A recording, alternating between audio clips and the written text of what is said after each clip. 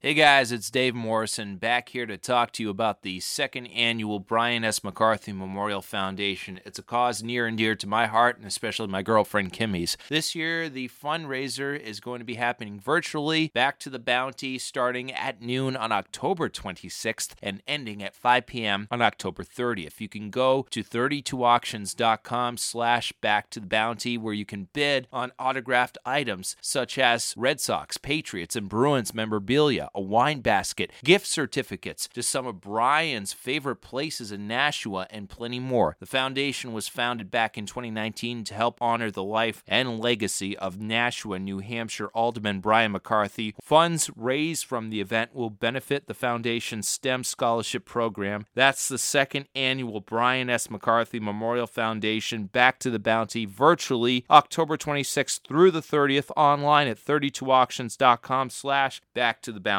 Help honor the memory of Alderman McCarthy and support some STEM scholarships.